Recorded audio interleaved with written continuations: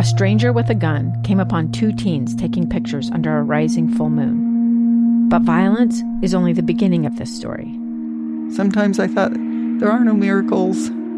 Yeah, there are, and this is a big one. I'm Amy Donaldson, and I've spent my career talking about how lives are undone by violence. The Letter is a podcast about how lives are remade. Follow The Letter at theletterpodcast.com or wherever you get your podcasts. I'm Jason Comstock, and welcome to We Happy Few, the podcast that allows veterans and their families to tell their stories. I'm David Hollingsworth. I was in the Army from 82, 84 in the reserves, from 84 through 89. And what made you decide to join the Army? That's a good question. I come from a family who has a history of being in the military. I have people in my grandparents' generation who were in World War II, and I had three uncles who served during the Vietnam era. All three enlisted. Two enlisted in the Army, and one went to Bolivia, one went to Thailand as an interpreter. The third one enlisted in the Air Force because he didn't want to go to Vietnam, and he wound up in Saigon. So my brother enlisted as a military police officer, and I went off to college. And the way I ended up in the military, I was in my sophomore year, and I was engaged to a girl who we'd planned to get married after college. And she broke off with me and married my best friend. So instead of doing the rational thing, which would be to move on and finish college, I dropped out of college and joined the Army to get as far away from that situation as I could. So what's going on in the world? Any concerns about what's happening in the world at this time? Well, in 82, there really wasn't a lot going on. I mean, I think they had the Beirut bombing, and I'm trying to fix the year on that. But there really wasn't a lot going on during that time. When I went through basic training and then was stationed at Fort Belvoir, Virginia, it really was a peacetime military. So as far as heroic or dangerous activities, most of it was just driving around the base, writing parking tickets. So I'm guessing your job, you were a police officer or MP? Yeah, I was an MP, but the funny thing about being an MP was I had a 2-year enlistment, which was the shortest amount I could sign up for and get the significant educational benefits at the time because I wanted to go back to college. And you had to be either infantry, armor, or MP. And I figured MP was the least dangerous. And despite being an MP, I spent about 6 months of that time being an actual MP because 4 months of the time I was in basic training at AIT. 6 months on the road as an MP, and then 6 months of that was a lifeguard at an indoor pool. So I just want to understand. So MPs are also lifeguards? Not as a matter of course. This was during the Reagan era, and the economy was in a shambles, and they had a lot of concerns about the federal budget, so they laid off all the contractors. And one day in formation, the whole thing about never volunteering for anything. The first sergeant said, "Who here knows how to swim?" And I, before thinking about it, my hand raised up, and he said, "Hollingsworth, get over to the pool." So for the next 6 months, I was a lifeguard at an indoor pool. That was my job. Wow. Yeah. So go ahead. Instead of trying to protect and serve, I was telling people to, one bounce on the diving board and no running on the deck. Wow. So, okay. So what lifelong experiences did you take from that? Well, from the lifeguard experience, not much, because it was really just a summer job that anybody would have. What I did take from my active duty experience was we got deployed to Seneca Army Depot during, I think it was 83, summer of 83. There were a bunch of anti-nuclear protests going on at the time because they were talking about pulling missiles out of bases in England. And there happened to be a base in the United States that had a lot of ordinance there. So we got deployed to that to deal with the anti-nuke protests. And we were working 12-hour shifts every day, 7 days a week, providing security for that event. And one thing that I did take from that experience was that if there's a job, you get the job done. And it doesn't matter whether you complain about it or whether you whine about it. There is a job that has to get done, and you are the person who's got to get it done. And that stuck with me all the way through today, especially through some of the other incidents that have happened outside of the military. Do you think that with all of the the discussions currently going on in the media about police and some of their things, do you think that your experience as an MP gives you a different perspective than maybe other folks might have as they look at the news? Well, I think that anybody who is a law enforcement officer or anything in public safety, you have a fine line you've got to walk between protecting the public and self-preservation. So when I see the protests going on, I can understand why people protest, because there have been incidents of where the police have gone too far. And I can understand that. I can also understand the police's tendency to hunker down and try to reinforce that solidarity amongst the law enforcement community. So it's interesting to see both sides of the issue because no matter how much you think of the world in black and white, it really is, depending on your perspective, it could be anything. It's like when you deployed to Iraq, I mean, there are things that you probably thought going in that you found different once you got there. Or maybe perceptions about the people there that may have changed once you got to know them. So I think the perspective I would take from it is you do try to walk in the other person's shoes and be understanding of what's going on. But also, if your mission is to keep the public safe, that's what you do. So now you left active duty and you were a reservist for a time? Yes, I served 82 to 84 on active duty. And really, other than the deployment to Seneca Army Depot, never went anywhere besides Fort Belvoir. And in fact, for 6 months, I was a lifeguard. I did not do a lot of Army stuff. But when I got out of the Army, went back to college, I finished my undergrad degree and went on to grad school and found out, oh, by the way, the Army Reserve will pay for that too. And so I was happy to extend my enlistment through the reserves. And while I was going to school at night, we do our reserve duty 1 week in a month and 2 weeks during the summer. And the very first summer, having gone nowhere while I was on active duty, we got deployed to Honduras and spent 2 weeks building. Well, as MPs, we provided security for a road building exercise down there. And instead of 12-hour days, we were working 16-hour days, 7 days a week, and trying to sleep in 105-degree weather. So I learned a lot about, you get the job done because there's not much else you can do. Did that change your worldview? I think so, because you realize how good we have it here and that most of the world doesn't have it this good. We take a lot of things for granted from just even the people who don't have a lot in the United States have a lot more than people in other parts of the world. So it was an eye-opening experience. And also, even though I didn't speak a lot of Spanish, it was an interesting exercise to get to know the Honduran soldiers because they were there. And this is, again, 1987. So there was a lot of fighting on the borders with Nicaragua. during the Sandinista rebellion during that time.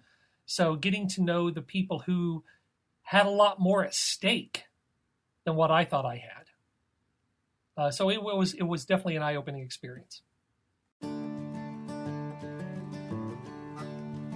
I think this is a great time to take a break and hear from the businesses that are making this podcast possible. If you support us and what we are doing, please support them. Hi, I'm Amy Donaldson. And I'm Jason Lee. Listen to our free podcast, Voices of Reason, unless you enjoy screaming matches. Nope, you're not going to hear that with us. You'll hear folks who may disagree, but seek to understand different views. That's Voices of Reason on the KSL Radio app or wherever you find interesting podcasts. Now, you have mentioned that you have had some pretty crazy, even funny experiences. What's probably the one that comes to your mind when you think about funny experiences you had as a result of your military service? Sure. Being an MP, a lot of people come and think, okay, I'm going to be a cop. I'm going to be a law enforcement officer. Well, kind of. We spend a lot of time out in the field because that is really the mission of what an MP does today. But we did a lot of routine law enforcement duties on the post. And being the Reagan era and being that we didn't have a lot of budget, instead of having really nice police cars, I think we had an AMC Matador. We had a Chevy Citation, and neither one was in good repair. We also had a bunch of Jeeps, and we had a pickup truck that we would slap a magnetic sign that said military police on. One day we get an alarm on the North Post Bank. And I'm driving the Matador that day. So I'm turning on my lights. I'm driving down the main road of Post to get over to the North Post where the bank is with my lights and siren going on. And I see, this is at nighttime, I see a bunch of white light shining on the trees. So I hit the brakes, get out of the car and look, and the red bubble that was on top of the car had blown off and was lying in the road about 100 yards back. So I sprint back there, get that, throw that in the back seat and go onto the bank. And by that time, the bank is surrounded. Every military police officer on base is surrounding the bank. And as we all make sure that everything is secure, I hear somebody out front say, "Come out with your hands up." And I look to the front of the bank, and there's this poor guy, one arm raised and the other arm raised holding a vacuum cleaner. So evidently the cleaning guy set off the alarm, and we responded as quickly as we could. But unfortunately for everybody, nobody was in danger. Oh, you'd also have the time where I think I pulled somebody over for blowing through a stop sign, and as they rolled down the window and I said, "Ma'am, do you know why I stopped you?" And she said, "You can't ticket me. My husband's a lieutenant." Well, you can discuss that with the local magistrate, ma'am. We will take care of that later. People put you in a certain role if you're in law enforcement, and you put people in a certain role if you think of them as the people you're protecting. And, everything from working the front gate and waving people through. And one day a car pulls up and says, "Hi, we're the Drifters." I'm like, and they were playing at the local club. Like, okay, I didn't know I was going to meet the Drifters tonight. Just stuff like that happened. Did you continue in a career in law enforcement? No, I didn't. I finished grad school. I did an undergrad in business and information systems, went to graduate school, got my MBA from Xavier University in Cincinnati, and went into IT because I didn't study that during high school or college much. But when I was in the Army, one of the duties I had was to work the NCIC computer. So I'd be the guy running plates to find out, okay, does this person have any wants or warrants associated with them? Is this car properly registered? And I thought, I've kind of got a knack for this. So I went into IT, and I've been in IT really since then. If one of your children comes to you and says, "Hey, I'm thinking about joining the military," what do you tell them? I would say think about it seriously because of the situation in the world. But if you really want to serve, I will support that. I will tell you the ins and outs of what a recruiter will tell you and what you should actually listen to. But go in with your eyes open. And there are a lot of honorable ways to serve, and I would support it completely. And with all of these experiences, you mentioned to me before we got started that you're writing a book. Do you want to talk about that book that you have that's coming out a little bit? Sure, absolutely. The book's called Get Out the Door, and it's a story of what happened after the military. In 2004, I was learning how to ride a motorcycle, and one day when I was just practicing in a local elementary school parking lot, I was doing circles around, doing acceleration, doing braking, doing figure eights and S-turns. And as I was riding across the lot, I hit a patch of sand and started to wobble a bit. And my right hand, which is where your throttle is, gripped the throttle and the bike shot forward. And before I could react and get on the brakes and the clutch, the bike hit the curb. I was bounced off and landed with my back directly hitting the curb. I fractured my L2 vertebra, and according to the ER report, it was an explosive fracture of the L2 vertebra on 3 axes. My right leg was initially paralyzed, and paramedics came and got me. I was taken to the hospital. I was stabilized for 2 days before surgery. And before surgery, the doctor said, I don't know if you're going to walk again. I spent 3 months in the hospital. I had to learn to stand and walk all over again. And 6 months off of work, and I had to wear a TLSO brace, which went from my armpits down to my hips to keep me vertical so that my fusion, because I had a 4-level spinal fusion, had to heal. And it took me about a year to get back to being released from treatment and to quote unquote be normal. I was kind of normal. I could walk, I could do normal things. And it took me another year to learn how to ride a bike again. And I was pretty happy with that. As I could walk, I could ride a bike, life was pretty good. But I got to a point where I wasn't happy with where life was going at that point for me physically. And I gained a bunch of weight and decided that I wanted to do things differently. And so I started walking more, started riding more. And I asked my doctor, I said, can I run? He said, yeah, if somebody's chasing you. So I decided to sign up for my first 5K. I figured it'd be some people chasing me.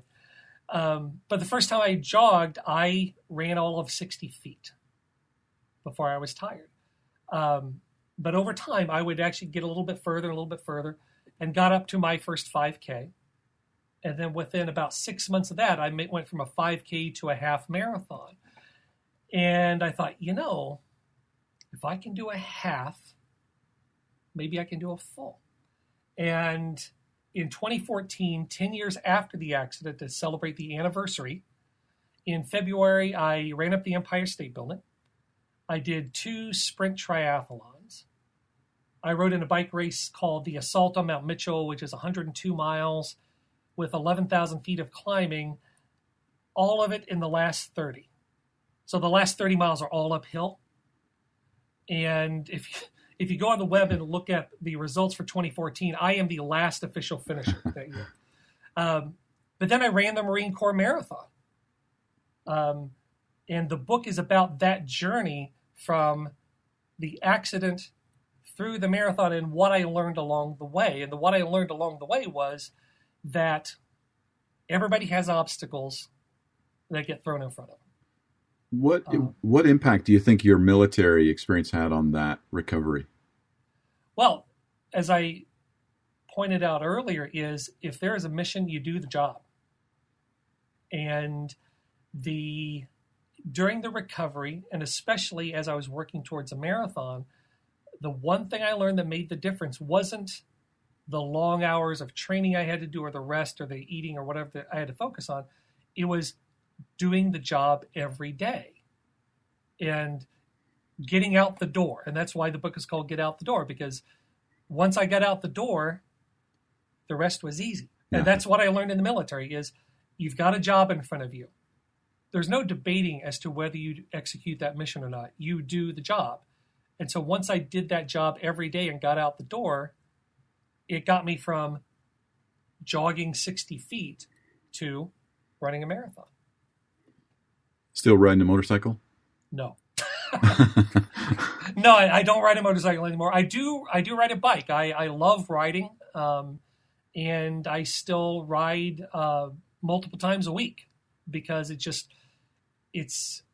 nice. It's not hard on you. It's nice to be out there in the wind, and I still love doing it. But I thought about going back and getting my license for the motorcycle, but it's one of those things I've decided that that's not what I want to do.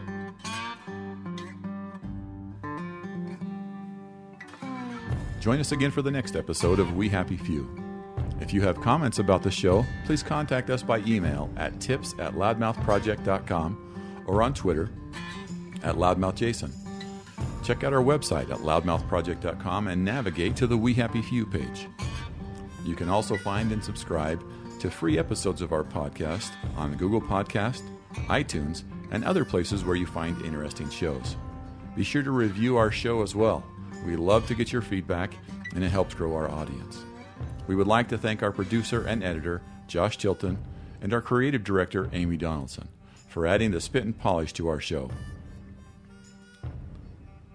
I'm Jason Comstock, and until next time, keep listening, keep learning.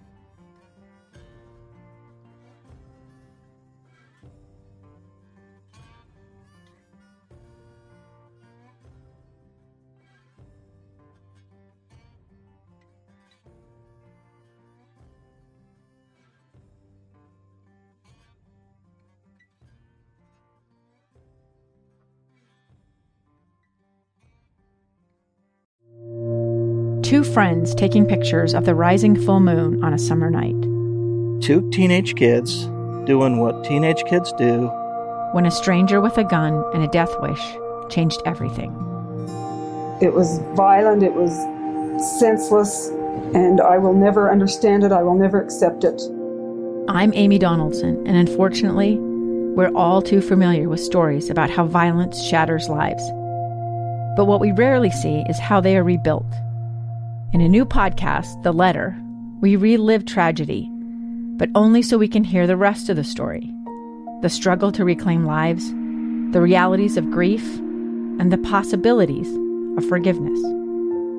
I believe in miracles. Sometimes I thought, there are no miracles. Yeah, there are, and this is a big one. Follow The Letter at theletterpodcast.com or wherever you get your podcasts.